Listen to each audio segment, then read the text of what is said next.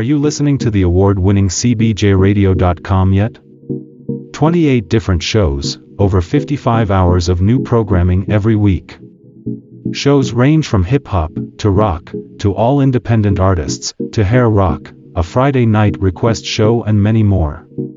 Get yourself a CBJ Radio t-shirt and make cbjradio.com the only internet radio station you listen to.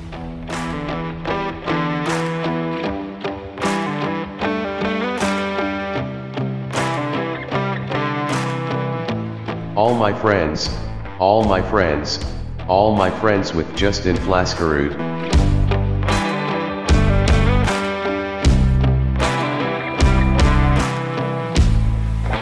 All my friends, all my friends, all my friends with Justin Flaskerud.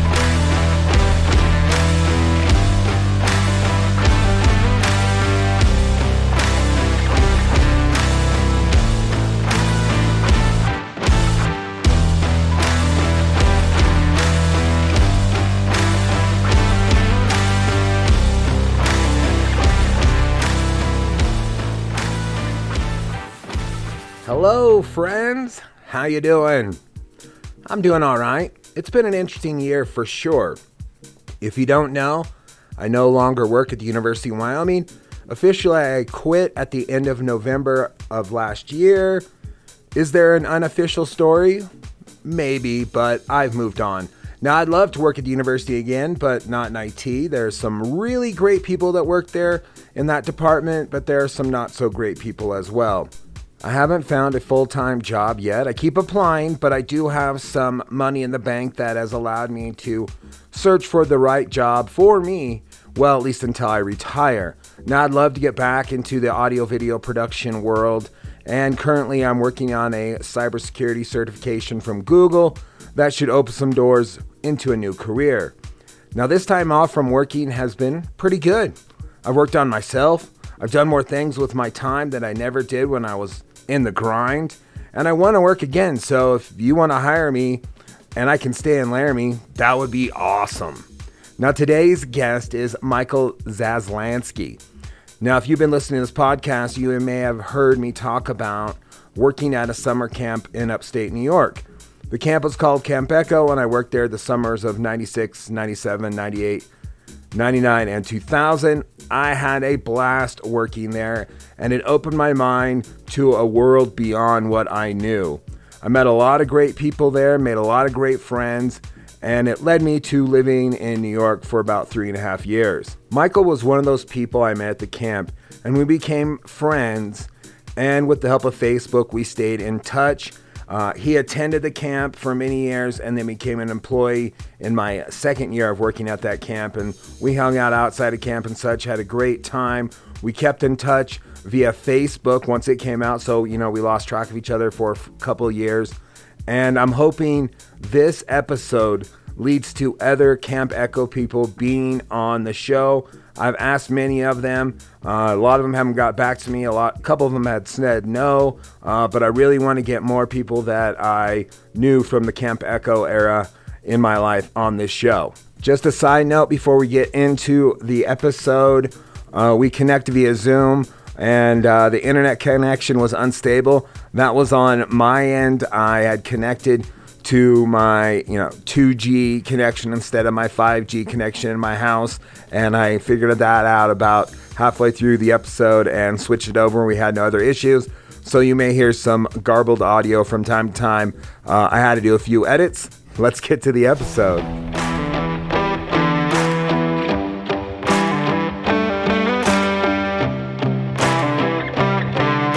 I was born in Mount Kisco, New York, but grew up in Chappaqua, New York. So basically 35 miles outside of Manhattan.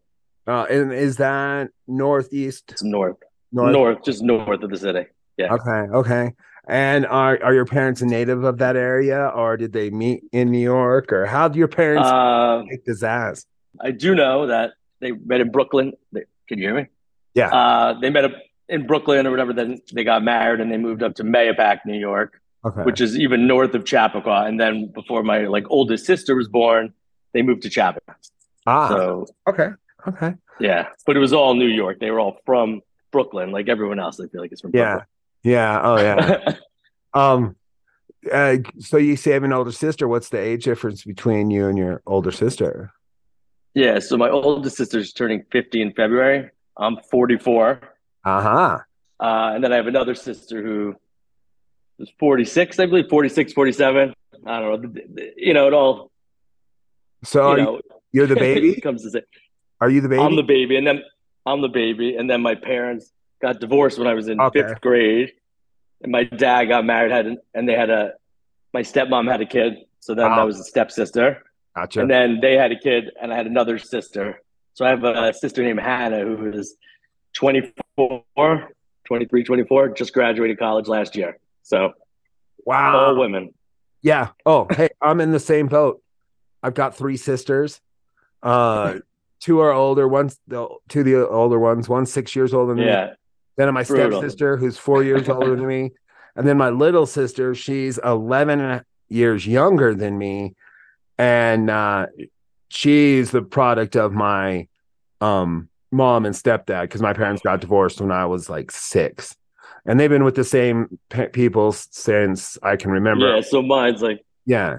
interesting. And so yes, I can So it's relate. basically the same story, just from different sides. Yeah, I can relate to being the only boy. And on one side, Yeah, I'm the youngest. So I can relate to all that. Um it's always interesting because it was the classic double standard stuff. Like all my sisters probably had curfews and stuff like that, but I was also like pure in high school. I didn't do anything. yeah, And so I never had a curfew. There was lots of things where it was double standards. I used to be like, yeah. yeah, That's, my sister would be like, that's not fair. And I was like, mow the lawn, like you don't mow the yard. I do. Like, dude. yeah. And so, Mine was more like just a little boy. Everyone thought I was like the little boy, but there was so much stuff going on with like the divorce and stuff. yeah. I kind of just like was able to kind of do what I wanted, like. Uh, and you have your own childhood. We don't have to share our stuff with our siblings. Yeah, It's exactly. all for boys. We're into different stuff. As my sisters will always say, I'm the favorite. And I say, probably because I don't argue with my mom like they do. I'm different like that. Probably just favorite son. Favorite son. And my mom always say, you're my favorite son. And I'm like, I'm your only son. Yeah. Yeah. Nice one. Yeah. It's like dad joke 101. Yeah. And so like growing up as a kid, what were you into? Were you a sports guy? Were you academically inclined? More sports. I played hockey growing up. Yeah. Probably till around middle school, and then got into like basketball, lacrosse. So I played like traveling team basketball in middle school, and then high school was all lacrosse. Oh, wow. See, out here in the West, we don't have a whole lot of lacrosse going on. Exactly. Very, very foreign to the sport. Yeah, I think there's a lacrosse team at the university, but very unfamiliar to the sport till I lived out east. And it was easy to follow.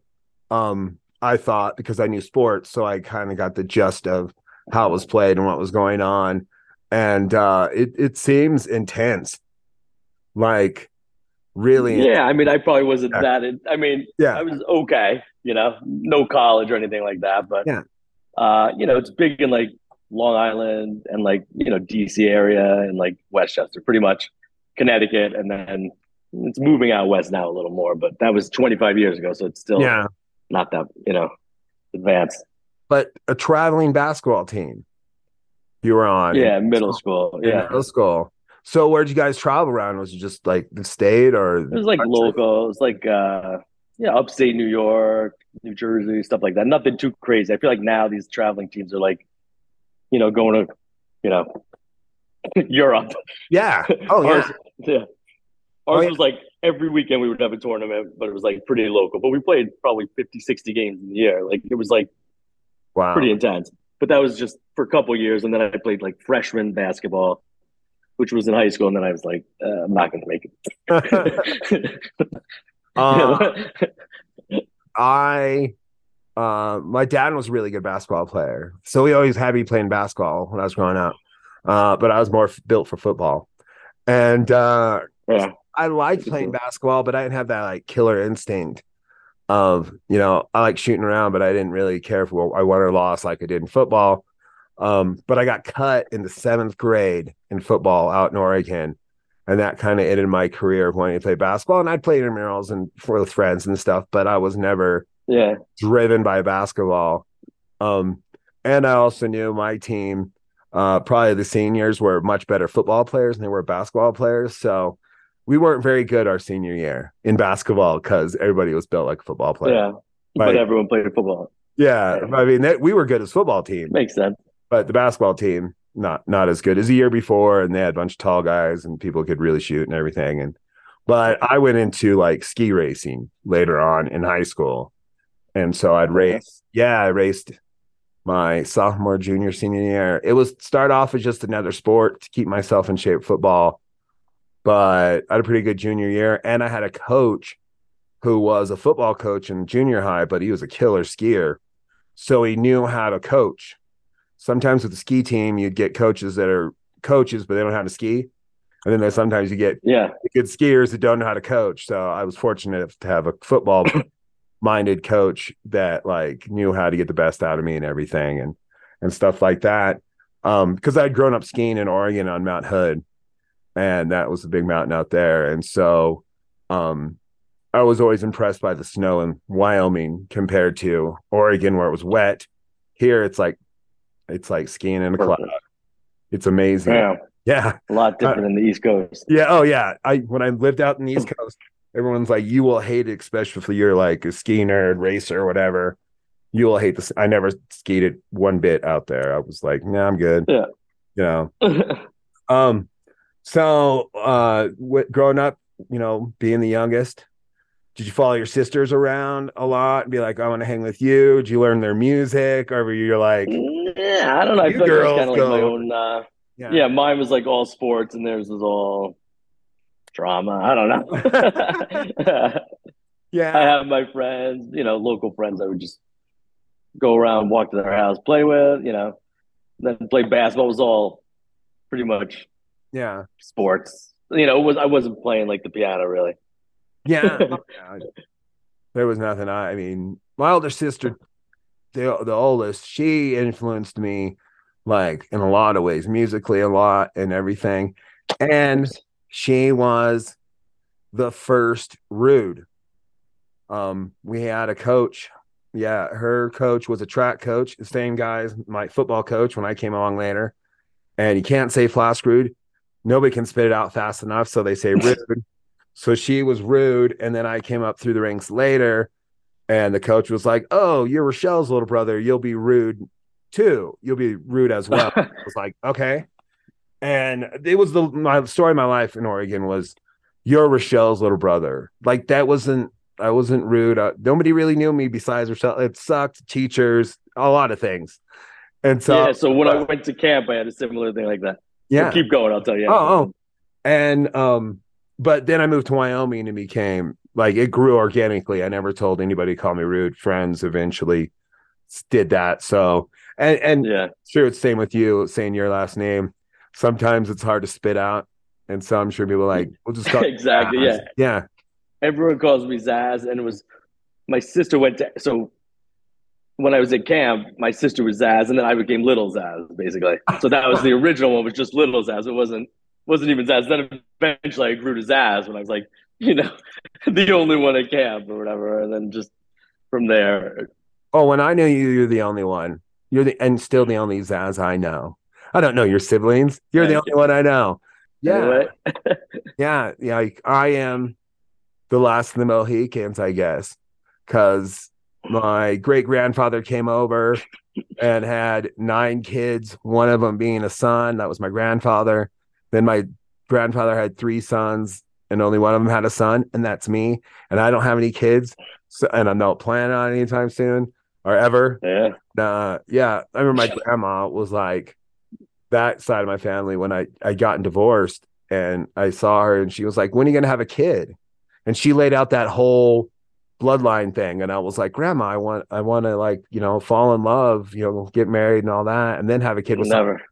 And she's like, I don't think it works out that way anymore. And I was like, Grandma, wow, that's interesting thinking these days. She just wants a grandkid. Yeah, or great grandkid. They know that. Or great grand. Yeah, exactly. she didn't get it before she passed. So sorry, Grandma, that I'm not having a kid. There's no other. It's not happening because my current girlfriend partner, when we first started dating, she's like, I don't want kids, and I was like, that's cool. Like I know there's a window to having kids, and I wanted to accomplish a few things, and then while we've been together, the window's shut, and I was like, I don't want kids. Are you still good with that? And she's like, oh yeah, definitely not. No. And she's 4'11". She's like, it'll tear me up, so I'm not having kids. And I was like, so I mean, just to go down that. Funny. But yeah, I only knew you as Zaz at camp, and I didn't let your older siblings put that shadow over you. I think I knew they existed, or your older sister existed, but I had no idea. Yeah. Like, I don't think I've met her or anything like that. For all you didn't know, I throughout this podcast I've talked about working at Camp Echo. Zaz was a camper there and an employee. OJ. Yeah. And for 1 year. Yeah. And so a lot of people out here in the West, we don't go to summer camps. Is that typical out there in the East Coast to go to summer camps and such? It's very, New York, East Coast, Jewish thing to do. Yeah. I don't pretty much that's what it is. Everyone who's not from there is like, how could you drop your kids off for 2 months? What's wrong with you? And then they realize when they have kids that maybe it's not that bad of an idea, but yeah. Yeah. I mean, so it used to be 8 weeks. It's like 8 weeks, but now there's a lot of more like hybrid. Our camp is actually 6.5 weeks where my kids go this now. So you basically get less time away from the kids now. Oh, I remember meeting parents who are like so happy that their kids were there, or like on visiting day, like, oh, it's great to see them, gotta go. That's good, but this is halfway point, and I haven't accomplished everything I want to do while you were at camp. So. Exactly. It's like, oh my God. Well, now it's worse because there's only like 3 weeks after visiting day. It's like you got, one less, doing nothing or doing a lot, like whatever you want to do, Yeah. So. Oh yeah. I mean, it was quite amazing. And cause like I, applied for the job out there thinking I'd be horribly underqualified to be a counselor. And you were overqualified. Yeah. Well, I'd already been a coach, 5th and 6th grade football and basketball and stuff.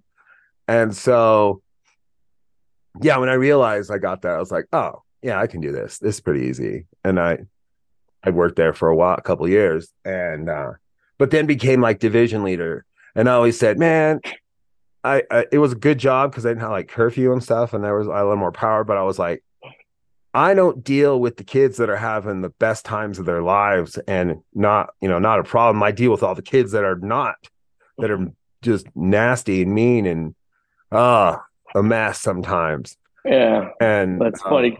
Like, yeah, it's not so fun. Yeah. When you're on the other side. Chuck was surprised I came back after my first year because I had How many years did you go? Let's see. 5. Yeah. 5 years. Wow. I think 4. One more year, you would have got a jacket. No doubt. Damn, I should have stuck around for the jacket. Yeah. They got cheaper and cheaper, those jackets. Last year I was there. I was married, and I was living in New York already, and they did everything they could to keep Ray and I like in camp because we were notorious partiers. But yeah, we just get out later and just get at it right away. But it was interesting, and then they expected me a certain way because I was married, and I was like, no, that hasn't changed me. I haven't. Yeah, right. What do you mean? Yeah. But so what age did you start going to Camp Echo? So it was summer of 88. So I was born in 79. I was 8, 9. Wow. I turned 9 in the summer. So till like basically going into senior year of high school, I think. Yeah. Wow. Because I remember them probably saying you were like one of the longest kids there, continuous kids. Yeah. Well, so I went the first year, there was 6 of us. And that was like, just the youngest bunk, 6 of us. And then the next year there was like 3 bunks, I think, and then I just kept on going. Yeah. And, from those six, most of them, or maybe five out of six, like went like through like high school or like varsity hall, at least to like 1 year there. So we were pretty young. Well, I had two older sisters, so my parents were easier to drop me off. Yeah. Oh yeah, they probably talked about it and loved it, and you couldn't wait. Did you like going every summer, or were there was times where yeah, I loved it. I wanted to go like a year before. I remember visiting day, like 2 years before. I was like, I want to go like next year, and like they were taking us around the camp, and like that was ended up being like a fight. I think after visiting day, trying to get to camp. Yeah. But yeah, no, I mean it was definitely especially like when my parents got divorced and stuff. It was like kind of just like get me out of here. Yeah. So I never like tried to do any teen tours or anything because I knew that would just like be a conversation that would, so I was just like, I'm going all the way through. Some people, went to study in like UVM or something, some of the guys my age. But I was like, if I try to do that, I'll probably not be able to go. I'll have to work this summer or something, like a real job, put it that way. Yeah. I mean, they did everything. Real summer job. They did everything they could to keep you guys coming back by making each, grade up. You got to do cooler things. And but when you become a counselor, then you see the business side of it. When you're the camper, you're the coolest kid. You were never like a camper, but you obviously see it just from your side. Yeah. It was the best time. Everything was great. Then once you start working there, it's like, what the hell are you doing? Like, I always getting like reprimanded, So I saw that in the campers turned employees or counselors that, they're used to the red carpet being rolled out, and now they're the ones having to roll out the red carpet. So it's a different mindset. My first year I had two co-counselors that were former campers, Todd Nash and Adam Cornfield, and they would get caught. Those guys never should have been counselors. they would get caught up in the I used to be a camper here stuff a lot. Yeah. And I mean, that's why Chuck was like surprised I came back, because we also had the worst assembly of kids, those counselors. We actually had four counselors in the bunk. One of them was a specialist, but I mean, it was like all hands on deck. Sucked most of the time because the kids were just mean as hell to each other. Just little smart mouths and everything. And I can see that. Yeah. Oh yeah. And then the next year, I came back and we were like co-division leaders. And then my third year, that's where I took over Varsity Hall, where I was Varsity Hall division leader for, I think, 3 years. Yeah, definitely 3 years. And it's pretty quick rise to the top. Yeah. No, I mean, it was, I think since I had been with the same guys, seventh. Yeah. They just kept you with them. Yeah, I kept going. And you could handle them. Yeah, I knew them well. And I was told, 1 year they're like, by the kids younger than them, they're your favorites. You let them get rid of everything. And I was like, no, they're just good at getting not caught. Yeah, right. That's all I'll say. Like, no one really got caught ever. I was like, got really in trouble, except for counselors. Oh, yeah. Oh, I mean, there's some things my kids did in California that probably would have gotten me fired because I was keeping an eye on them. But there's some things the counselors did in California. Oh, yeah. Our year. Oh, yeah. Could have gotten them fired. We got trapped on our balcony 1 year in California, like the door locked, and this girl that was one of the counselors, she climbed out on the railing. We're 17 stories up, got into the balcony beside us, and it was kids, and got in and got room. Yeah, it sucked. And one of the guys I was with was deathly scared of heights. I was like, why are you on the balcony? And why did people shut the door? Like, I was just like, this is silly. I'm surprised they let you on the balcony. Yeah. Oh. Because you were the counselor. The kids probably didn't have balconies in their room, did they? Oh yeah, they did. They're right next door. So yeah. Oh yeah, there were times where like we went to an amusement park and we did this extreme swing thing, and it was myself and two campers. I think they were ninth grade.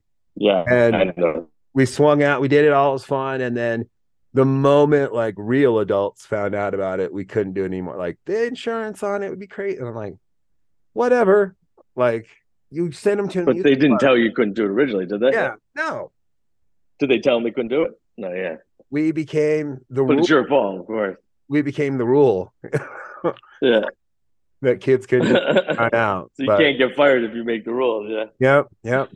Oh, yeah. I mean, there were countless times I was called into Chuck's office for things I wasn't even there for, like that happened off camp. I'd always call it guilt by association. Like, I was working that night. Why am I here? Yeah. They're like, we think you need to hear this too. I'm like, just because he wants to know what you know. Yeah. You know what happened. Just tell us. I mean, it'd be like Ray, Rick, and I getting yelled at, or Ray, Eric Fisher, and I getting yelled at. Yeah. Like, that seemed to be the consistent three. That, and there was plenty of times where I was like, I was not there. It wouldn't have happened if I was there. Yeah, exactly. Odd if I was until it happens the next time, and you're there, and then he's like, I thought, And but I mean, it was for me a life-changing experience where, I saw the world. I got to see more than Wyoming. I got to be like totally educated on the Jewish culture, Jewish religion. Yeah. I think it took me 3 years for someone to explain to me what kosher meant. Like, I'd ask on that, you'd be like, you just got to ask, right? Yeah, it's just kosher. And I'm like, of course. All right, someone's got to tell me. And that's what the kids said? Yeah, the kids would be like, yeah, because they don't know. Yeah. They're like, and then they'd be like, well, no, at home I have a cheeseburger. Yeah, at home I do. And I'm like, okay, where do we go? Why can't I think it's just easier for them to probably like do the kitchen. Oh, yeah. Or whatever, separating the stuff. I feel like that, there's no reason, why they would have it there. I feel like most camps don't have that as much, but some of them do just because it's easier. They've been doing it for 50 years, probably. I mean, that's what makes sense. Yeah, I figured, I bet like 90% of the kids probably have cheeseburgers at home, or maybe probably 95, and that other 5% they got to account for. So they get, say kids were, the parents, it's coach camp, coach food. Come on in. And so, I mean, one of my first nights off, I went and had a big old cheeseburger. It was great. And it makes you, appreciate it even more. Yeah. And I couldn't eat fried chicken for years because Fried Chicken Friday every night at Camp Echo. And it was interesting. And so, just different stuff. And then I would always make sure I took Friday nights off because that's when they would do services and religious stuff. And it was. Yeah. And so I just be like, can I have Fridays off? It was literally 10 minutes. So it was quick about it. Yeah, I mean, it seemed like I was so used to. Friday's usually a good day to get off anyway. Fridays being like a party night, like for me, like I worked at bars and everything before I came to Camp Echo. And so like Fridays, my energy was going up, not this somber kind of spiritual mood where we gotta like keep kids in line to pay attention, kind of thing. And but it was so quick. It was like 10 minutes. The whole thing was probably 10 minutes. It just felt like it was 2 hours. Maybe that's it. It was like one story, 5 pages. And then here's ice cream. After you hear the stories. After a more and more each year. Every year. Same stories. I was like, and then, But I mean, it changed my life. Met a wife and now ex-wife there. Made me live in New York. Yeah. It opened up a lot of experiences in life. And so I'm glad it existed. And people are always like, well, how'd you end up in New York? And I'm like, I worked at a summer camp. And it all went from there. I liked people out there. For a little while. Then it burned me up about 3 years into living in New York, working at News 12, Long Island. Too much. Did you live in Long Island? Yeah, lived in Huntington. Where did you live? Huntington. Okay. Yeah. Yeah. And I worked in Woodbury, so it was really close. But also, like, I would drive to work and then take out a vehicle and drive around all day with a camera and stuff. So, when I talk to people now and they'll tell me about where they were at from in Long Island, I'm like, "Yep, I know it well. I've been there a lot." Every place, every little corner of Yeah, I've been Long there a Island, right? lot. Yeah. Oh yeah. And I've been back, wow, probably 13 years. But the first time I went back, it was like 10 years, and it was like almost a panic attack. Like, just the hustle and bustle of New York in the city and the attitudes that were coming. And luckily, I was going to visit Eric Jaffe, and he lived in Brooklyn. So I got to learn Brooklyn in a whole new way. And that was pretty cool. I remember he was like, just down the street, that's where Biggie lived. And I started walking that way, and he's like, no, you don't want to do that. Everyone says it. And it was like, oh, okay. I think now it's like nicer. But yeah, I feel like I don't know. I mean, like, some of those areas, I don't really know. I don't go to Brooklyn that much. It's I live in Manhattan, but it's not that far, and it's nice. But I just like, I live in Manhattan, so I don't go. Not like I'm against it. I'm not like, rushing over there. It's been gentrified. I've definitely, and that's where I learned the word hipster from. When I went to visit, and my friends were like, "You'll see this. You'll see 10 dudes that will look like this. They're hipsters." And I was like, "Oh my God." And then it spread. There they are, right? It spread across the nation. So you go to camp every summer. I got off on the other stories. You go to camp every summer. Yeah. And you love it. Well, because it's kind of escape from parents' divorce, and conversations kind of slide right in. And it's was there, any particular memories that stick out in your time at Camp Echo that you were like, that was a blast, or, oh my God, that was embarrassing? Any stories like that? No, I mean, I feel like I was kind of like, I kind of flew under the radar. I mean, there was definitely fun stuff like, Olympics at the end of the year. I remember like my first year I played like Brazilian ping pong. Oh yeah. And I played pretty well or whatever. And I beat a bunch of older kids, because like what it is basically, you start from the lowest kid in the camp. You play 1 point, whoever wins stays on, and you go through the whole camp. So I probably went through, I don't know, 10 or so kids, and then won plaque. So I picked up the plaque like at the end of Olympics. They made me get it for our team, and I always remember that moment. I think that was my first year, and then just the friends that I made over the years. I mean, I still talk to like my camp friends on a text group. A bunch, 8, probably 4 or 5 girls and 4 or 5 guys still. Randomly text each other, or make fun of someone from camp. Oh yeah, to bring everyone back to the conversation, and then try to plan a dinner that never happened, stuff like that. But, but yeah, I mean, it was just being together with all these like random people. I mean, our camp was like 98% Long Island. I was like the 1% that was from New York, like Westchester, and then there was like another 1% from Marlboro, New Jersey. Like literally every single person was from Roslyn. Roslyn. Got to meet different people. I got to see the Long Island people, before I moved to the city for 10 years, with all their fashion sense and stuff.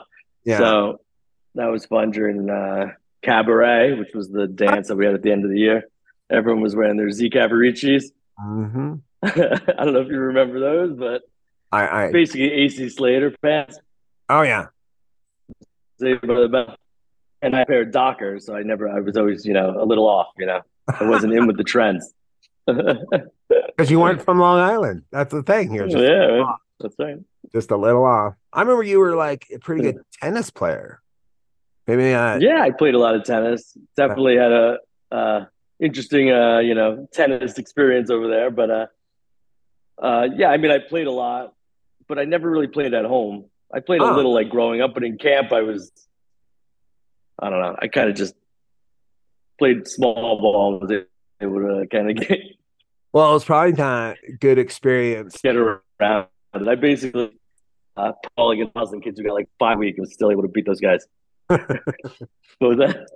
I was saying it was probably that a first experience at table tennis at ping pong where you won those points that you're like, Oh yeah, it's awful. Maybe I can take this on the court and get. Yeah, now I play pickleball. That's all I play. Oh yeah, it all works out. It's huge. Oh my god, it's ridiculous. They have like a league here in Laramie.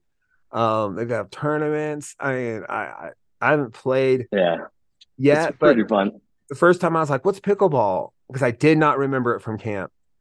But it's different than the one they had at camp. Yeah, the camp. There's different rules. That was just like tennis with smaller court. This is like a little different rules. Yeah, and then I saw video of it and went, "Oh, okay, yeah." I wasn't very good at that at camp, so let alone. I was more of the guy that played tennis and pickleball and that stuff at camp, and was the spectacle.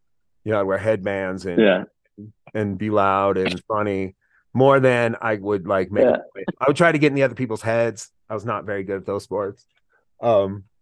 Or even like coach someone up like in the Olympics. Hey, get that ball. I don't, like I remember one year I became the coach of the hockey team. And that's the one that got into a fight. We didn't. We got our asses handed to us. We went to like Shane and all right. It was like I knew hockey. And so, I mean, I understood it and I understood like changing, line change and stuff like that. But they knew it better. And I just needed to be the adult on the team. And I remember coming back going, maybe there's a better coach for this because that someone that's played it, like I don't play like street hockey or anything like that. I was like, maybe there's a better coach. There was one year, There was one year where they got into a fight. They went to Camp Summit. I don't know if you were there that year. Oh, nice. No, that was. I was playing in like some other tournament at Camp Sequoia or whatever. They got into a fight, and we went to pick them up on the bus, and they're like basically getting escorted onto the bus. And it was like I think Brian Myers or whatever. You remember him? Oh gosh, no. Yeah, maybe that's a year. He's probably a little before your time. Yeah, yeah. So they got into a fight, and like then we never played Camp Summit ever again. When I was surprised that you actually played hockey. I feel like that was it. It was just the kids. That's funny. Kids, not me. Just the kids. Yeah, no. We had the camp basketball. Yeah, that was pretty good. Like Ray and. I made like some big basketball. I feel like I was better at basketball at camp than I was at home. Oh, well. Yeah. Because it was. There's less people. Level of competition at camp is a lot. Yeah, so I made some tournament. That was a big one. It was the Camp Anawana Invitational Tournament.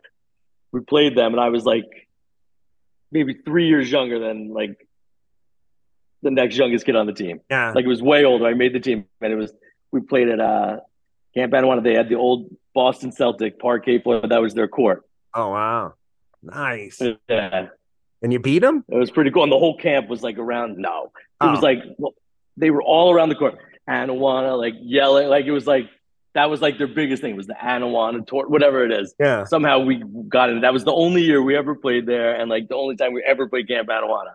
Yeah, it was so random, but it was like everyone lined around the court, like 3 or 4 people just like doing Anawana cheers in front of us. It was like nothing like we ever had at Echo. Oh man. That was a good one. Like, was epic. I remember my friends that would want to play on the staff team. They're like, "What about you, Rude?"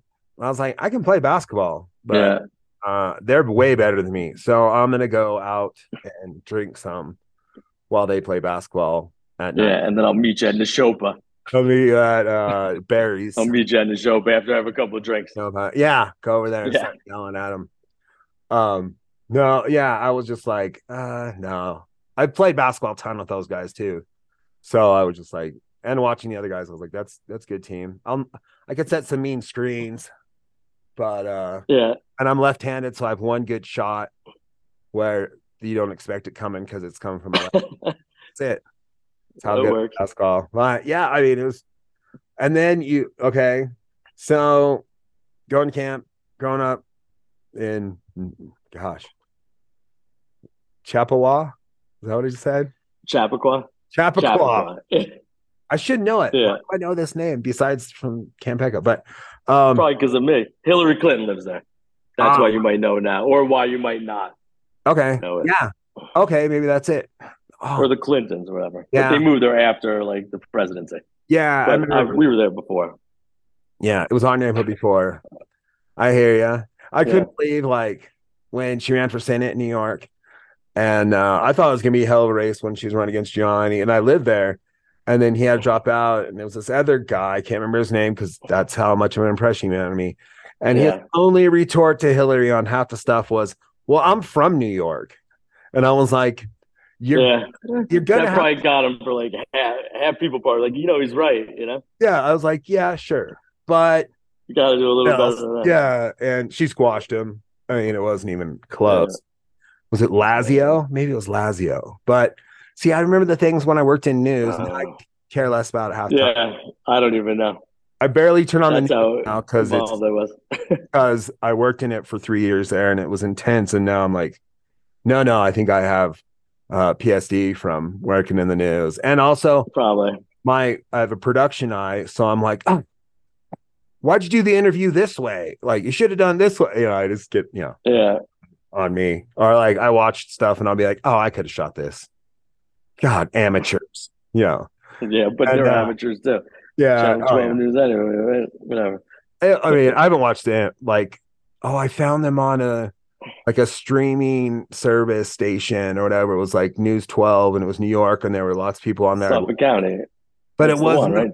Yeah, but I thought they had them all over New York because they had them in Westchester. I think there's all local ones, but so there's like Spectrum on the local. Okay. Time Warner will have one in Cablevision. Yeah, we'll have like a local Long Island or even Suffolk. It was Cablevision that owned. What was that? Cablevision owned News 12. Yes Network. Yeah. No, we didn't have the Yes Network. That was a different story.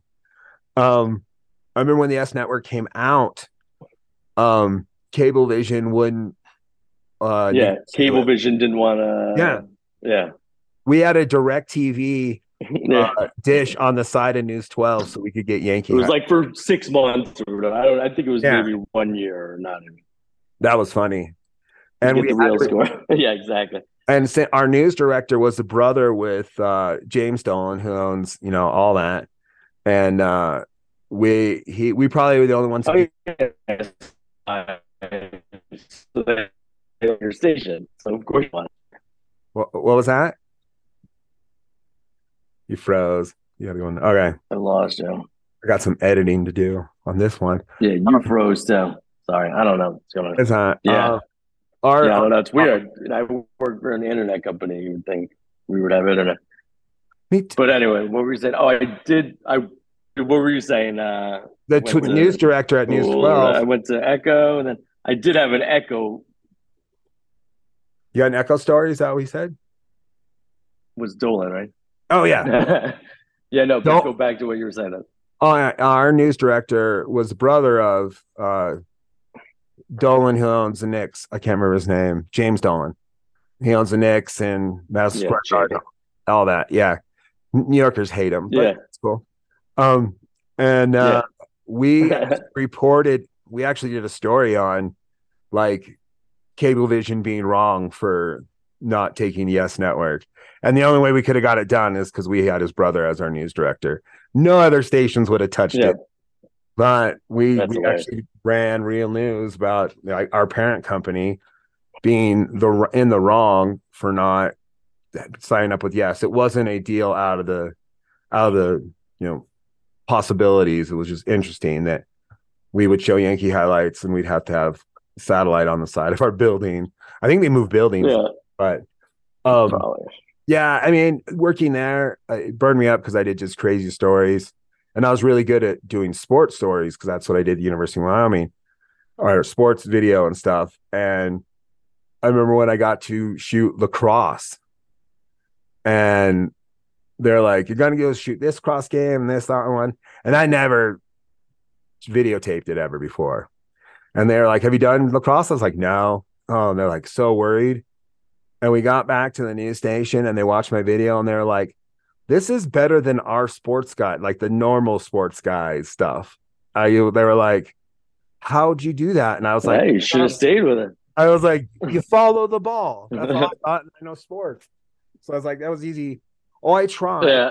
Because our sports guy left, our videographer, and everybody went to bat, wanted me to be the new guy.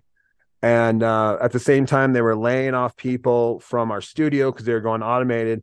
So he took a guy from the studio and gave him the sports videographer job, which he had no experience in. And even like Bob Wolf, who was our main big sports name, interviewed Babe Ruth, went to bat for me, and I still didn't win.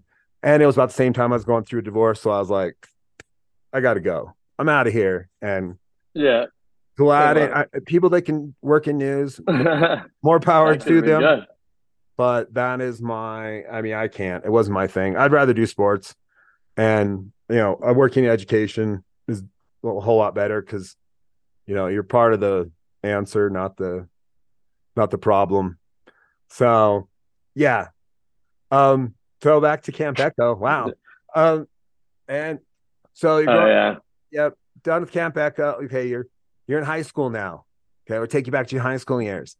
Yeah, so I still went to camp or whatever. Yeah. But I keep going. What do you got? But I was gonna say, were you academically inclined like a lot of the campers there? Not really. Very competitive. I kind of just didn't have my motivation on that side, But I mean, I got okay grades, kind of, probably could have got to a better school if I, put my mind into it a little more, but whatever. And that's all good. Was I mean, what? It seemed like my next question was college. Like, where are you going to go? Was that always going to be the plan? Not only everyone goes. I knew everybody probably that went to Camp Echo was going to go to college. It seemed like everybody was very academically inclined. Way. I was always going to go. That was always the plan, but there was no plan. It was always the plan, but there was no real plan. Yeah. Yeah. Where did you end up going to college? Yeah. So I went to University of Rhode Island. Oh, yes. So it's like, so it's like maybe 2.5 hours from the city. It's from New York, or where I grew up. So it's close enough ish. Yeah. Big enough, it was, met a lot of good people there. I don't know if it helped me, after it all, but it definitely was a good time when we were there. For sure. It's funny how you say the city, because I tell people out here, I go, if to New Yorkers, there's only one city in the world and one island in the world. And it's New York City, that's right, Long Island. That's like, you could say, I'm going to the island. And in New York, everybody knows where you're going. Like, you're going to Long Island. And like the city, even I still say it to the day. I'll be like, the city. And people are like, what city? And I'm like, Manhattan. Yeah. And then, because I'll be like, moved to New York and lived out there. And they're like, always think it's Manhattan. And I'm like, no, I didn't live in Manhattan. I lived in Long Island. Yeah.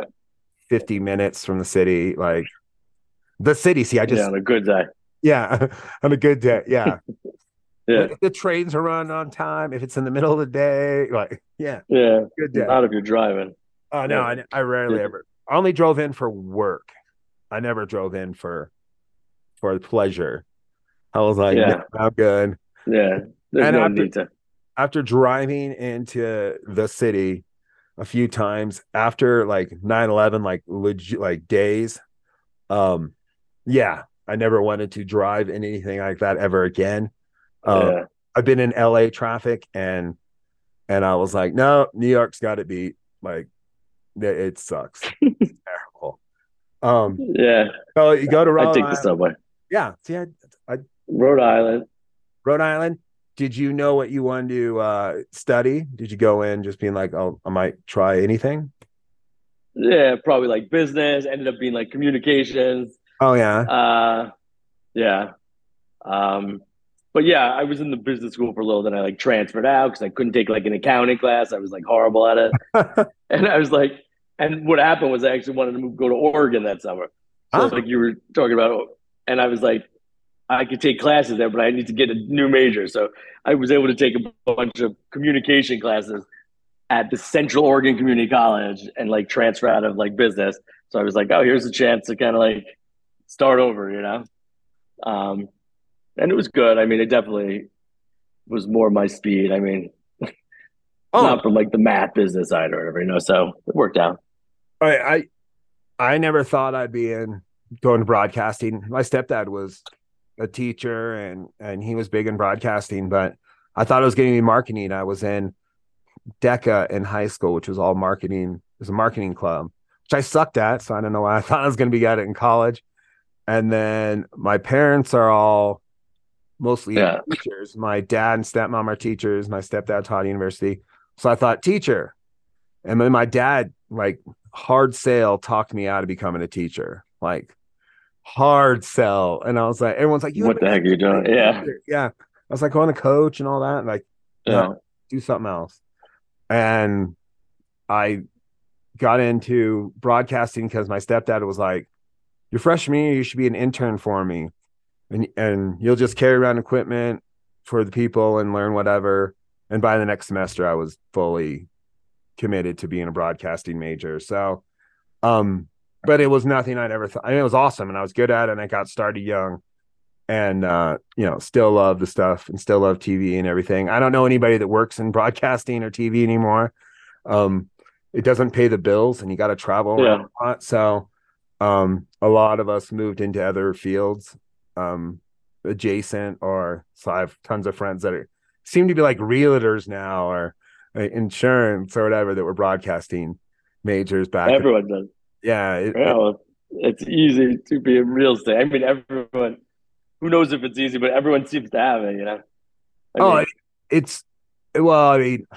nowadays where I watch all the like YouTube videos and all that stuff, and I'm like, God, I hate that everyone has a camera, because I want to throw up after watching their videos. And it's not because what the content is, it's because they can't keep it steady, or, it's just every broadcast. Well, if they want to do something like that, you need to have a selfie stick or something. Yeah. Even people are like, I'm going to make a documentary. Like, I've watched some really terrible documentaries where I'm like, you lost me at all your terrible camera moves. I don't even know what you're calling about. So you changed to communications because you want to spend a summer in Bend, Oregon. Yeah. Why Bend? Okay. So I had a friend who went to Middlebury College in Vermont, and like, he was friends with a bunch of cross-country skiers, and they all would go to Bend in the summer because you could basically train in the summer. Yep. So then it was like a bunch of Middlebury kids, and then there was like St. Lawrence College, which is kind of like on the other side of like Lake Champlain, on the New York side of Middlebury. Yeah. They went there and trained. So we had like a good group of people that were there for the summer. People that I just had met that summer. I had one friend from high school that kind of like introduced me to them. And we rented a 2-bedroom apartment. It was 4 of us for $135 a person for the month. Nice. It was like $140 for 2-bedroom. So literally it was like $100 for 2 months.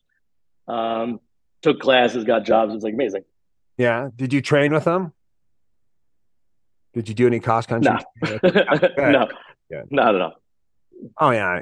I remember the few times, like, we had a cross country team and a downhill race team, and every once in a while our coach would be like, we're training with the cross country team today, and it was some of the hardest workouts. I was like, you guys like to like go across the hill. I like to go down it. Well, it was like cross country. It's cross country skiing. Yeah. Oh yeah. I was not training with those guys. They're very, very fit people, and I was just not that. I was like, no. Just point me down a hill, not go across or try to go up it. I agree with that for sure. Yeah. And so you didn't want to stay in Oregon, obviously. A lot of people go west and never come. I was like a summer, I think it was, it was like junior or sophomore year of college. So like I was going back for college anyway, like it was just a summer thing. And in college, were you in a fraternity or anything? Did you do school activity? Yeah, it was Sigma Chi, but we got like kicked off campus. It was like off campus before. Like they basically were trying to kick everyone off campus. So like, it was basically like a condo that was like the frat house. Right off. It was kind of a freshman year was okay. Sophomore year, and then after that, it kind of fizzled out a little, just because we were off campus and it was kind of harder. Yeah. I joined a it was fun. fraternity. I joined Pike when I was 20 years old. And well, because I had a friend that was a Pike and that I met during the summertime at our job, and we had so much common. We went to a few parties there during the summer. So I joined. I was like, I want test files and I want like the connections like later on in life, which I got really good grades while I was in fraternity because of those test files. Never had to use my connections of being in that house. And around that same time, I had a fake ID. So I was going out to the bars a lot, and there became like a like, go out with us, you're Pike brothers. And so my best friends are like, go out with us. And I'm like, what do I do? And can't get it. Yeah, I was like, well, and then we had an issue at the house where like a girl broke out a window in one of our basement rooms and crawled out, and the police found her trying to like break into another building. She was all wasted, and nobody would answer like, why is she breaking out a window? Like, doesn't the door work? And some shady stuff happened, and we went on probation, and I kind of left the house. Yeah, so it sounds like the same. Ours actually, what happened with ours is it was the year or two before I was there. One of the guy was a drug dealer or whatever in the house, and he had the pledge deliver the goods, and then the pledge got, the cops basically arrested the pledge, and he was like, wow, here, do this for me, be a good brother. Wow, that's terrible. That's terrible hazing. It was bad. It didn't work out so well. Yeah. And so like later in life, people would find out, mostly girls would be like, oh, you were a Pike? That's like the date rape house. And I'm like, wow. Oh yeah. Not when I was PG there. At our school. When I was it was PG. Told them, I go, that wasn't not when I was there. I go, but shortly thereafter I understood. And then I've had old, fraternity brothers be like, you should go talk to them. And I'm like, they're not gonna listen to anything I have to say. They're young and dumb, and I'm old, and what do I know?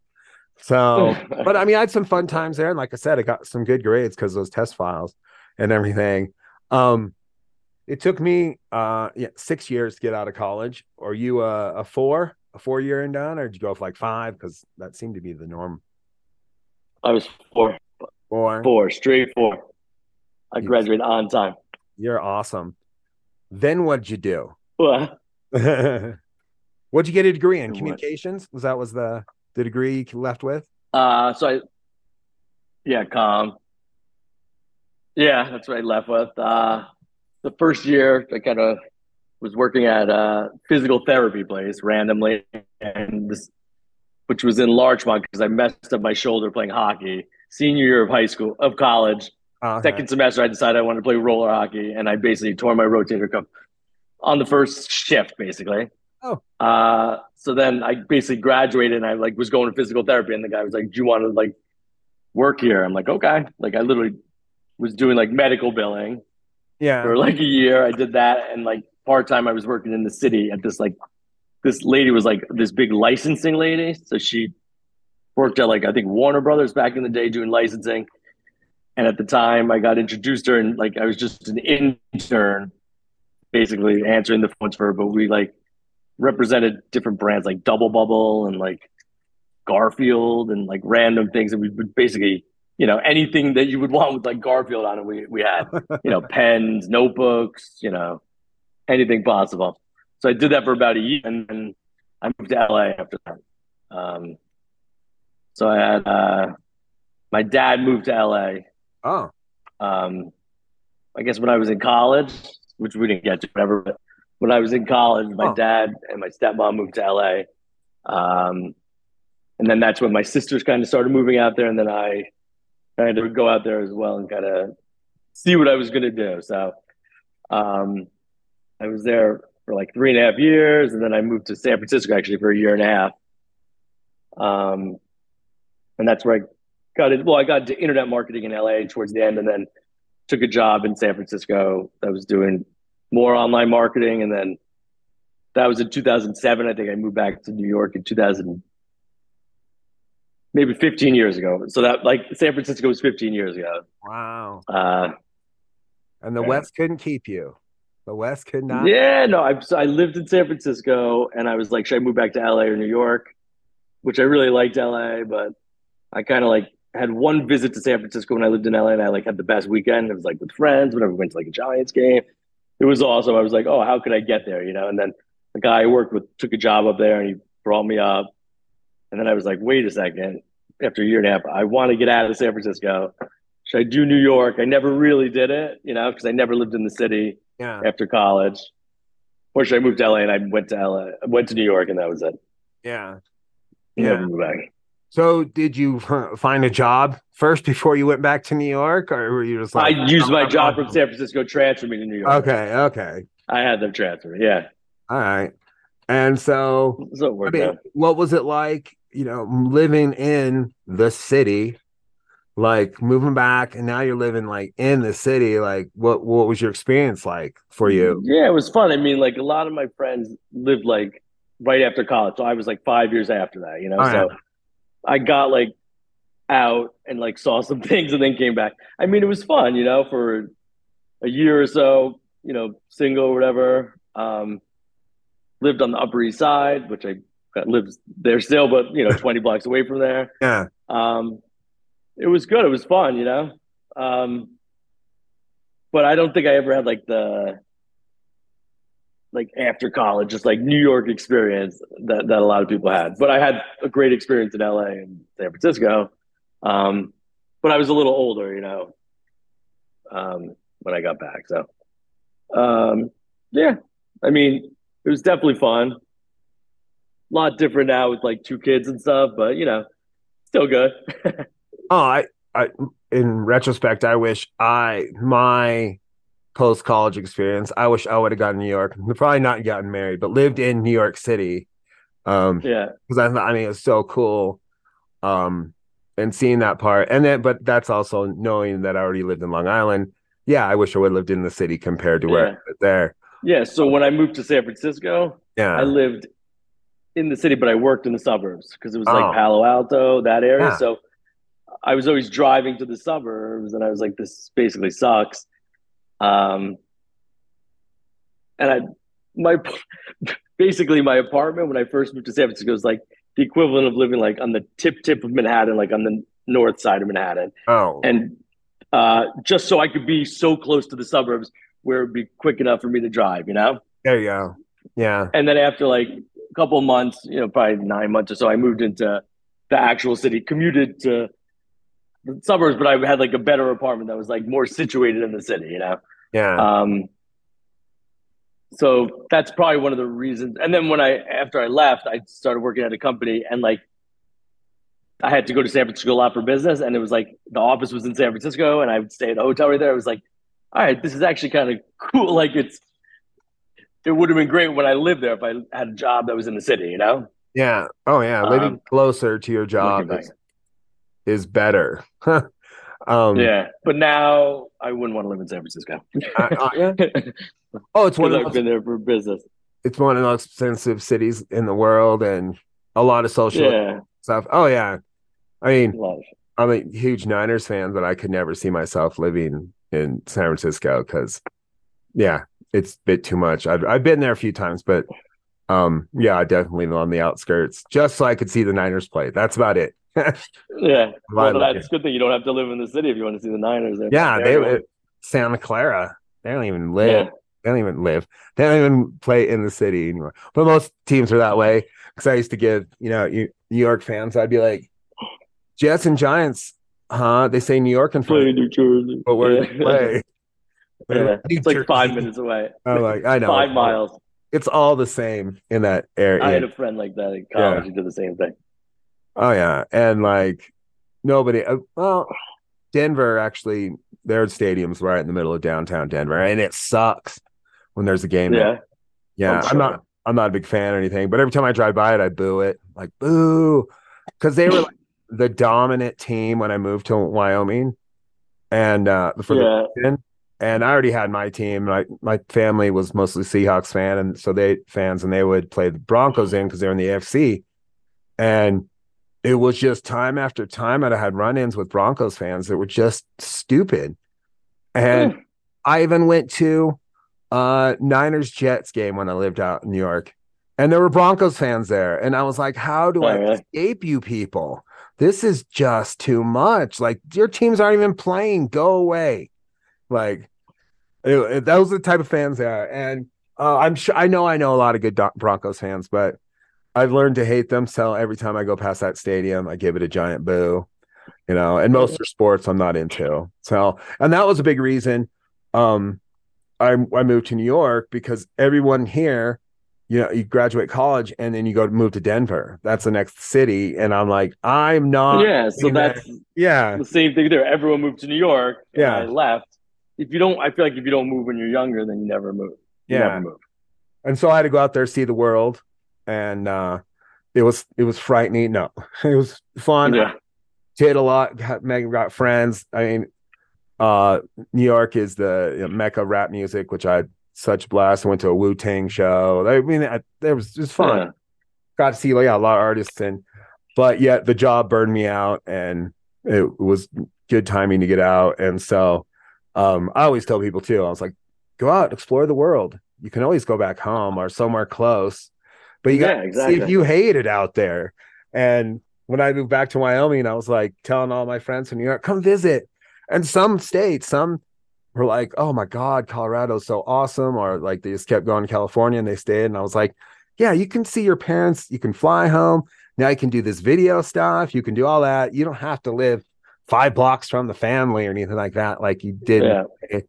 And but it's really hard to get New Yorkers out of New York. Like you guys really love that place. Yeah.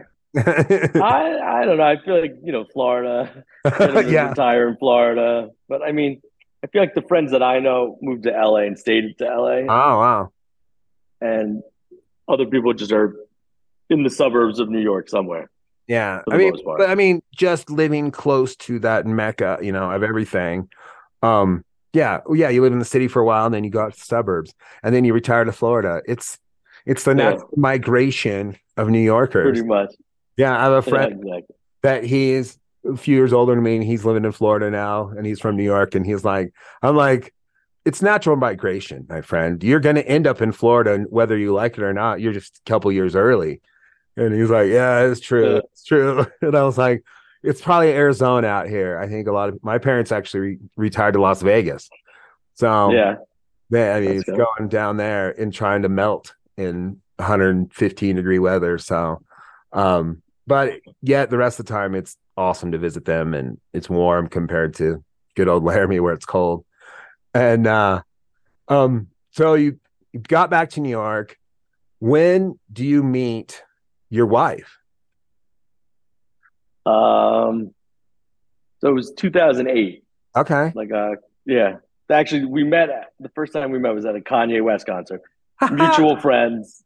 I was with my brother-in-law works in the music industry, so he got me tickets. And I went with like some guy, and then my friend was there with my wife, with Jen at the time, and like we took like a picture of each other, but never really like talked, and that was just like random. And then that summer I was in the Hamptons at their house, and she came over, and then we kind of hung out, but never really, we played like beer pong, and then like a couple months after that or whatever, we kind of got together after like a mutual person's party or whatever, and then that was it. So it was, I guess 2008, probably like September, October. Yeah. And how long, when it became official, it became boyfriend, girlfriend, did it take for you to drop to that knee and say, let's make this official? Yeah, it was about a year after. Over a year. And then the wedding was like a year after that. So it was the standard. 2 years from me. Yeah, when you get to that age, right? Yeah, the standard courting. Yeah. Nice. So I was like 30, 31 when I got married. Okay. That's good age. Yeah.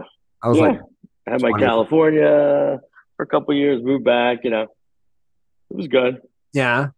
And so are you still at the same company then in New York? No. Okay. I've been to Yeah, so that company that moved me there, I worked there for maybe a year or two more, and then another company for 4 years. Then uh, I worked at this other startup for like 6 years or so, and then I've been at this one for about 3 years. All right. So And all right. somehow I don't know the end. I might be off by a year or two, but Yeah. something like that. I admire the people that have climbed the ladders in different jobs and done different things. I been at the university for 20 years or what 20 no 19. Actually, I'm no longer there. I'm independent video editor now, contractor. Nice. Had a official story, had a new boss, and we just didn't work out together, and I had to go. Maybe it was time. Yeah. And so now I work from home and get to use a lot of my skills. There I was fixed IT equipment and stuff. I really hated it. It was after reorganization, I got put in a job I never really applied for. And those weren't really my skills. My skills are video, broadcasting, editing, audio, all this. So kind of, definitely taking a pay cut, but happier with what I'm doing. You don't have to deal with that. And that's good. Working at home is interesting because I don't not seeing people. First time I'm around like a group of people, I just want to talk everybody's ear off, and I'm already a talker, and so that's funny to me sometimes. And so now I have this podcast where I try to talk to somebody, at least not work related, once a week, and so it's been fun. I started like right before like the pandemic because I was going to travel around with the podcast because I have friends that live all over the United States, all over the world, and be like, put a microphone in front of them and do this. And I'd already been working with Zoom for a long time and video conferencing stuff. And so my first interview was the only one that was face to face. The rest were via Zoom. That's ridiculous. Doing this. And of course, even when it's been people across town, I'm like, yeah, you can just stay home. Like, you can come over. And we moved houses not too long ago. So I have like a pretty cool studio for doing in-person interviews. And I've had a few since. But they were for like, we did a whole episode of the podcast on pro wrestling because I have friends that are huge fans and we always talk about it. And I was like, this is a podcast. So I made it part of this show. And so, but yeah, it's definitely interesting. I remember the first time going into lockdown or whatever it was, and then seeing people in like a convenience store. We're all masked up, and these high school girls got like close to me, and I got all jittery and dropped my drink all over the place. And you go back and I get another one and go back in the car, and I tell my girlfriend, I was like, we are going to be such weirdos when this thing ends. Like everyone, because we don't know how to be around people in public anymore. And I'm generally good at it. I don't mind it. But I was like, holy crap, I was such a hot mess at that moment. And I was like, it's going to be weird. And but it's also opened up like working from home and doing a lot of things. And it seemed like everybody moved to Wyoming, got good internet access, and they all work from home in the middle of nowhere. So that's a lot of that happened a lot here. You New Yorkers or Californians decided that, oh my God, a lot of New Yorkers moved to Florida. That's just basically what we were saying. Yeah. So. And so you talked about your kids, how old are they? And when you decide to have, was it that stage? Right, a year after you were married, let's have some kids kind of thing too? Pretty much, yeah. I mean, it was easy, it worked out. It was easy. It wasn't like, I know a lot of people have trouble, but we were lucky. Yeah. So I had my oldest one is going into 6th grade middle school now. Oh, she's 11, right? 11. And then my youngest one's 8 and she's going into 3rd grade. So, wow. 2 girls. Woo. You have not had a high school girl yet. I've seen my friend. Middle school. Yeah. Is that rough? It's just started. I don't know. We'll see. It doesn't start till next week. Yeah.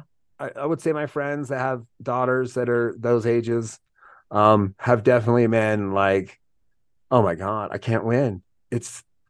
You think you're on their side and they twist it and you're not. And I was like, I saw that because I have sisters. And yeah, it's definitely coming, you know. Yeah, they were rough on my parents. I'll say that for sure. Still probably are, but no, they were rough then. And so it was like my friends, their daughters. I'm like, how old's your daughter? And be like 15. I was like, I'm not talking to her. Like, I'm scared. I'm like, I don't want to be judged. I don't They're probably nice to you then. Yeah. Oh yeah. Oh yeah. Yeah. Yeah. Well, because I don't get called the worst parent ever, or I hate you or anything like that. Yeah, it's like cool uncle. Cool uncle. Friend. Yeah. Friend. Yep. Or whatever. Well, some of them they've called me uncle since they were young. They're not blood uncle, but they know me long enough that they've said that. And yeah, I'm cool, or I'm the one that takes, their daddy away and bring them home all goofy, or they're the reason, like, they have to go visit me or they have to come over to the house and they're just bored. But I'm like, I got Wi-Fi, you can just connect and tune out. It's all right. And they're like, all right. And so, but yeah, I'm fearful for you. I hope it's easy. Bringing them up, the girls and the junior high and the high school stuff, and hope it's easy on you. And, check in with you later to see how they're doing, if you're still alive and everything. Yeah, exactly. And do your siblings have, kids and stuff? They get to spend time with their cousins and everything? Yeah, my sisters, like the two from the original, they're both married with 2 kids. So I was in LA like last week or so. Okay. Visiting them, but everyone's kind of in LA, so it's not as much. They come here sometimes for a couple of days or for work or something, Wow. But yeah, they're all there, so good. That's good. Yeah, it's good and bad. It's good. When I lived in Oregon, I got to see my cousins more, but moving to Wyoming, I can't remember last times I saw my cousins, or I've seen my aunts and uncles more recent, but people would be like, in Wyoming would be like, are you related to? And I'm like, nope. They're like, are you sure? And I go, all my relatives on the West Coast. Maybe some up in North Dakota, but that's getting way down the bloodline. But I was like, no, it's not me. That's not who related to. I had a few doppelgangers in Laramie. There was one guy that was in the marching band at the university, and he was a phenomenal karaoke singer. And I look like him, I guess. And one time I came in the building where they were doing karaoke at this bar, and everybody was getting all excited, and they're like, what are you going to sing tonight? And I was like, I don't even know. I was like, this is the first time I came in, and they're like, aren't you so-and-so? I'm like, no, that's not me. And I waited around to see if he came in. He did. And I was like, yeah, we do look like each other. And he's a really good singer, but I am not. I don't like, I can ruin a good song. And, when, speaking of Camp Echo, rolling back to there, when we went to this one bar, they had karaoke, and we would just steal the mics and run around the room and just be like, Camp Echo rules, and throw the mic to our friend as the MC is trying to get it back, and, say stupid stuff on the mic. We were wasted. And or just scream Sweet Caroline in the microphone, that song. That was our jam. Or Brown Eyed Girl. That was always a group effort song. But karaoke, yeah. Appropriate. So I got one last question for you. We've touched over so much of your life. We've alluded to this a little earlier in the episode, but since the show's called All My Friends with Justin Flaskrud, how'd we meet? Do you know how we met? I don't know. The first time we met, I have no idea. I know we went to Lake George together though once. Oh yeah. Oh wow. I think at camp. I mean, it's Camp Echo. I must have been. What was your first year? 96. Oh yeah, so I was. Let's see, what did I say? 96. You said? Yeah.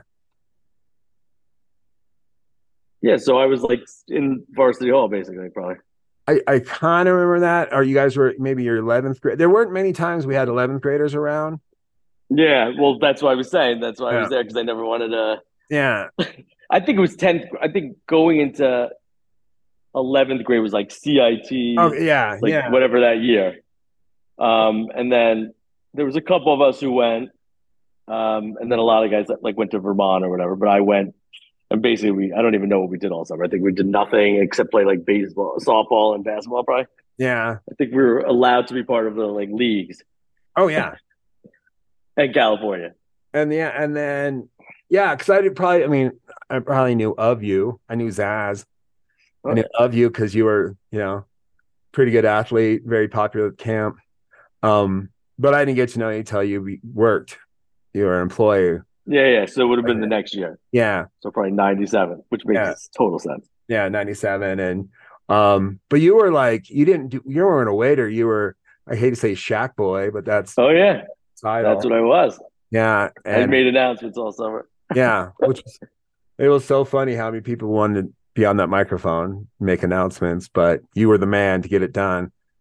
And it was because I called Chuck a week before camp because I wasn't going to go back. Yeah. And then I was like, I got to go to camp because I have nothing to do this summer. Like, it was the one summer I was going to be home. And I was like, can I come back? And he's like, sure. And then all my friends at home were like, so pissed at me. Like, you were supposed to be home this because it's like the last summer, really. Yeah. The next summer we went to college. So, like, everyone goes early or whatever. So that was going to be like the summer, And I just bailed. I was like, I can't see myself staying here for the summer. Yeah. Complete the journey, Yeah, right. I'll do it all. I mean, 10 years. Were you were never a counselor? You're done after never. That year. Okay. Well, that's where my Echo story comes to play. Let's hear it. So this is pretty juicy, and it's not what you think at all. Okay. So maybe it was a year after, maybe 98, 99. Chuck, the owner of the camp, called me to, he's like, can you just come up? We need to talk to you about something. And I was like, what's it about or whatever? And he's like, oh, like, just come up. I need to like talk to you. And I was like, oh yeah, sure. Chuck's the man. I'll come up, like, whatever. And then like I told my mom and she's like, what are you talking about? Like, where are you going? Like, you're not going anywhere. And she like called him and basically they got into a fight and I never heard from him again. And then maybe 10 years after, whatever, he was on Facebook. I like reached out to him and he like wouldn't accept me. And he was like, he wrote me a message. Sorry, I can't accept you for something that happened. And I was like, what could happen? What could I have done? I was kind of like, pretty good camper, I was never getting in trouble. I went the whole year. I had two family members, sisters who went there. But he never told me and I never had any idea.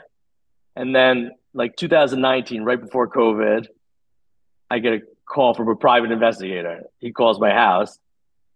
And my wife picks up and they're like, oh, like, is this Michael Zaslansky's house? And she's like, yeah, he's not home. Call back in like 20 minutes or whatever, right? It was like the house phone. Like, who has a house phone? But we do. Yeah. I mean, no. So he calls me, this guy, and he asked me about some girl who went to camp in 91. Her name is, let's just call her Lauren. All right. All right. And he's like, what do you know about her? I was like, oh, like, yeah, she went to camp for like 1 year. She was so nice or whatever. Like, have you ever talked to her? Like, yeah. I was like, she was in my age group. Like, have you ever, I was like, basically, it's like the first girl that I ever kissed, this girl. Right. So I was like, yeah, of course I know it. So I basically told this guy the whole story. And I was like, oh, I was like, what does this have to do with? He's like, oh, well, like, we're investigating her about something else, but there's a lawsuit with her and Chuck Fisher from Camp Echo from 1991. And I'm like, what are you talking about? Wow. And he's like, let me see if I can get the papers or whatever. I'm just investigating this other thing. And I was like, okay, like, I'll help you out, but like, I want to know, like, I don't know anything about this lawsuit, right? Yeah. So he was able to get like one little quick blurb for me, which like, it was like this person sued the camp for like $1 million. Oh my. For some sort of harassment or whatever. And enlisted in the thing, it says Michael Zaslansky, counselor, which was 91. So I was 12 or whatever, right? Yeah. And it said Michael Zaslansky. It was like the wrong spelling, right? Yeah. Like Michael Zalan, basically how you tried to pronounce my name. Was like the counselor involved or something, settled for like $20,000 or $40,000, whatever it was. Basically, there was a lawsuit against camp that was like $1 million that settled for like nothing. And like they completely swept it under the rug or whatever, and like, wow, never heard about it for 20 years, and it was just kind of crazy, you know? Because if you think about it, like what's going on now, like first of all, I was like 11, like yeah, my name shouldn't even been listed on the thing technically, right? Like if you look back at some of these suits or whatever that have happened, like they always keep the kid's name out of it, but they used my name as the counselor, but it was so off. Like if Chuck probably would have had me go to camp, I could have been like, what are you talking about? Like, you know what I mean? Like, because it doesn't even make any sense. Like it must have just been like, this is bad PR. Let's just pay this girl and leave, you know? And the lawsuit wasn't until I don't know when the actual lawsuit was, but it was discussion of like 91 or whatever. Wow. So it was when I was, what am I saying, 11 or 12. I wonder if kind of crazy, right? I wonder if it was a counselor that had, say, a similar name than yours, you know, like something. Yeah, definitely not. There's no way. No way. Because that's why Chuck called me, I assume, to talk about that. And then the guy kind of told me a little about the lawsuit. Like basically, apparently this person has done stuff like this to other camps or whatever. Like maybe her parents, like, you know, like to get in these insurance, whatever, you know, schemes. And then there was like another, but he was following like some other case, which was like some other crazy thing, which I couldn't even get involved with. I just did some research because the private investigator kind of like left a trail on his email to me. And I was able to kind of see what it was. But it's kind of crazy because, like, if you think about it, like, oh, the first person you ever kissed or whatever, that's like supposed to be like a good memory. But like now looking back at it, 13 years, whatever, 35 years later, I'm like, wait a second, like, did I do something wrong? Like, you know, like, well, yeah, it was just crazy, yeah. And you certainly weren't a counselor. Yeah. When Chuck called you, he was at camp, so he wanted you to drive up to camp and talk to him. Yeah, that's crazy. Like, hey, yeah, I'm not busy. And then he basically like hates me. Obviously, Chuck, like whatever, he passed away last year, unfortunately, whatever. But like, I don't want to say anything, but like, I always had this thing, what could it be? And everyone was always thought it might have had to do with, you know, a tennis instructor or whatever. You know what I mean? Yeah. And like, I always, you know, you never know. Like maybe something happened on another lawsuit over, but like, it was just kind of crazy coming up. Literally, it was like right before COVID, like. Just a weird, just out of nowhere, like, oh yeah, like someone calling the house and you actually picking up, you know, normally it's just like a telemarketer or something. And you were 11. Like, that's so weird. Yeah. It's crazy, you know? Your name can get brought into it at 11 years old. It's because I was the one who made out with her, but it was something totally like, who knows what happened? Maybe the dad was like, did something happen? What did you do? Oh, I'm suing the camp. What was it? You know what I mean? But like, yeah, they didn't go after me or, you know. No, it was just kind of weird. 11-year-olds do at that time period. But I don't know. It could have been my mom talked to him and he actually told her what it was and she protected me. You know what I mean? Like, yeah. Huh. Yeah. Wow. That's weird. That's interesting. Yeah. I mean, that's the most exciting thing in the interview right there. Yeah. And always looking back in time, you know, the definitely the Me Too movement and stuff like that. You're like, you know, like I could be making, I should make money from that. Like that, my name being in that, I should get some of that, or probably more than what she got, just for putting my name in the. Even though if they would have spelled my name correctly, then I would have had a chance. Defamation of character, man. But 11 years old, that happens at every summer camp, probably. Yeah, I mean, you know, so it just shows you how at that age, not to say crazy. You know. Oh yeah, we were always like as employees up there, like don't do this kind of stuff because most of these kids' parents are lawyers and you get sued and everything. Yeah. You know, you're like, okay, good to know that. It's funny, like I was thinking, like, what could it be? And I remember like one year when I was Shack Boy, I think. Yeah, you might remember there was this. I forgot the kid's name. But I was playing soccer with him in front of the HC. Yeah. And I was just kicking, and I kicked it, and I hit it in his arm, and he like broke his arm basically. Oh. So I was like, oh, maybe it's that kid. But it was like 97, you know, like. But I was always like, wonder what ever happened. I'm surprised the parents never sued me, you know, like. Yeah. if the parents knew what their kids did in California, they probably would have sued me. So I'm glad a lot of that's water way under the bridge a long time ago. We all got out alive, especially what my kids were doing in California. And so with the camp stuff now, there's blogs, Instagram, all that stuff. Stories that probably happened back then, but just were never recorded. Or now this camp sends like a letter to the parents, and then one of the parents puts it on Instagram on like one of those campsites. So it's like, oh my God, could you believe this happened at this camp? Wow. This kid did this at this camp, and then you get like a bad, rap, but it was always happening. Nothing has changed. There's always some crazy kind of anti-Semitic count, or there's a counselor hooking up with the oldest camper, whatever, Yeah, let's go. The 90s, all the great memories, but no photographs. So it was good back then. I want to thank you for giving me your time and being on the show. Thank you. Up with you. Yeah, it was good. I mean, it's been a couple lifetimes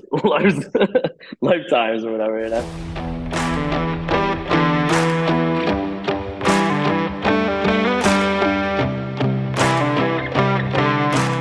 I want to thank Zaz for being on the show. I did have a hard time calling him Michael during the intro of the show, but now he has the nickname Zaz, and even at one time had the nickname Little Zaz. It was really interesting to hear how his life unfolded after Camp Echo, and it was great catching up with him. We talked for a bit after the recording, and I won't tell you what we talked about because that's private to us. All right, folks, if you haven't subscribed to the podcast or liked the Facebook page, All My Friends with Justin Flaskerud, please do. On to the next episode.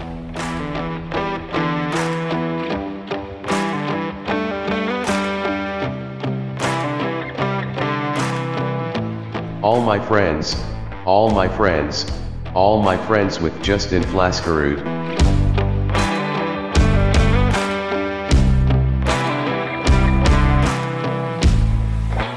All my friends, all my friends, all my friends with Justin Flaskerud.